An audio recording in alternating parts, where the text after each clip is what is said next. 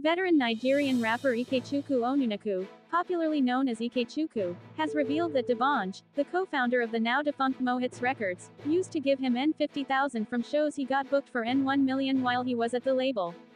He said he later increased it to N150,000 after he confronted him.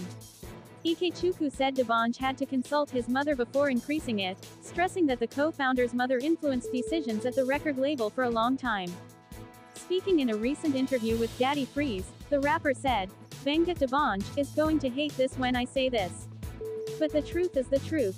When we used to go for shows, they promoters go pay Benga money, Benga go do like say he day do me a favor. He would give me N50,000 from shows I got booked for N1 million and above.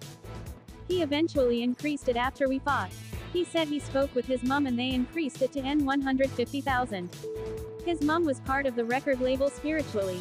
You can ask Dbanj, the co-founder, for a long time, they don't make decisions without Dbanj's mum's approval." Mohits disbanded in 2012, with the co-founder, Dbanj, who confirmed the breakup, citing differences in interests as the reason. Follow and subscribe to our channel for more updates.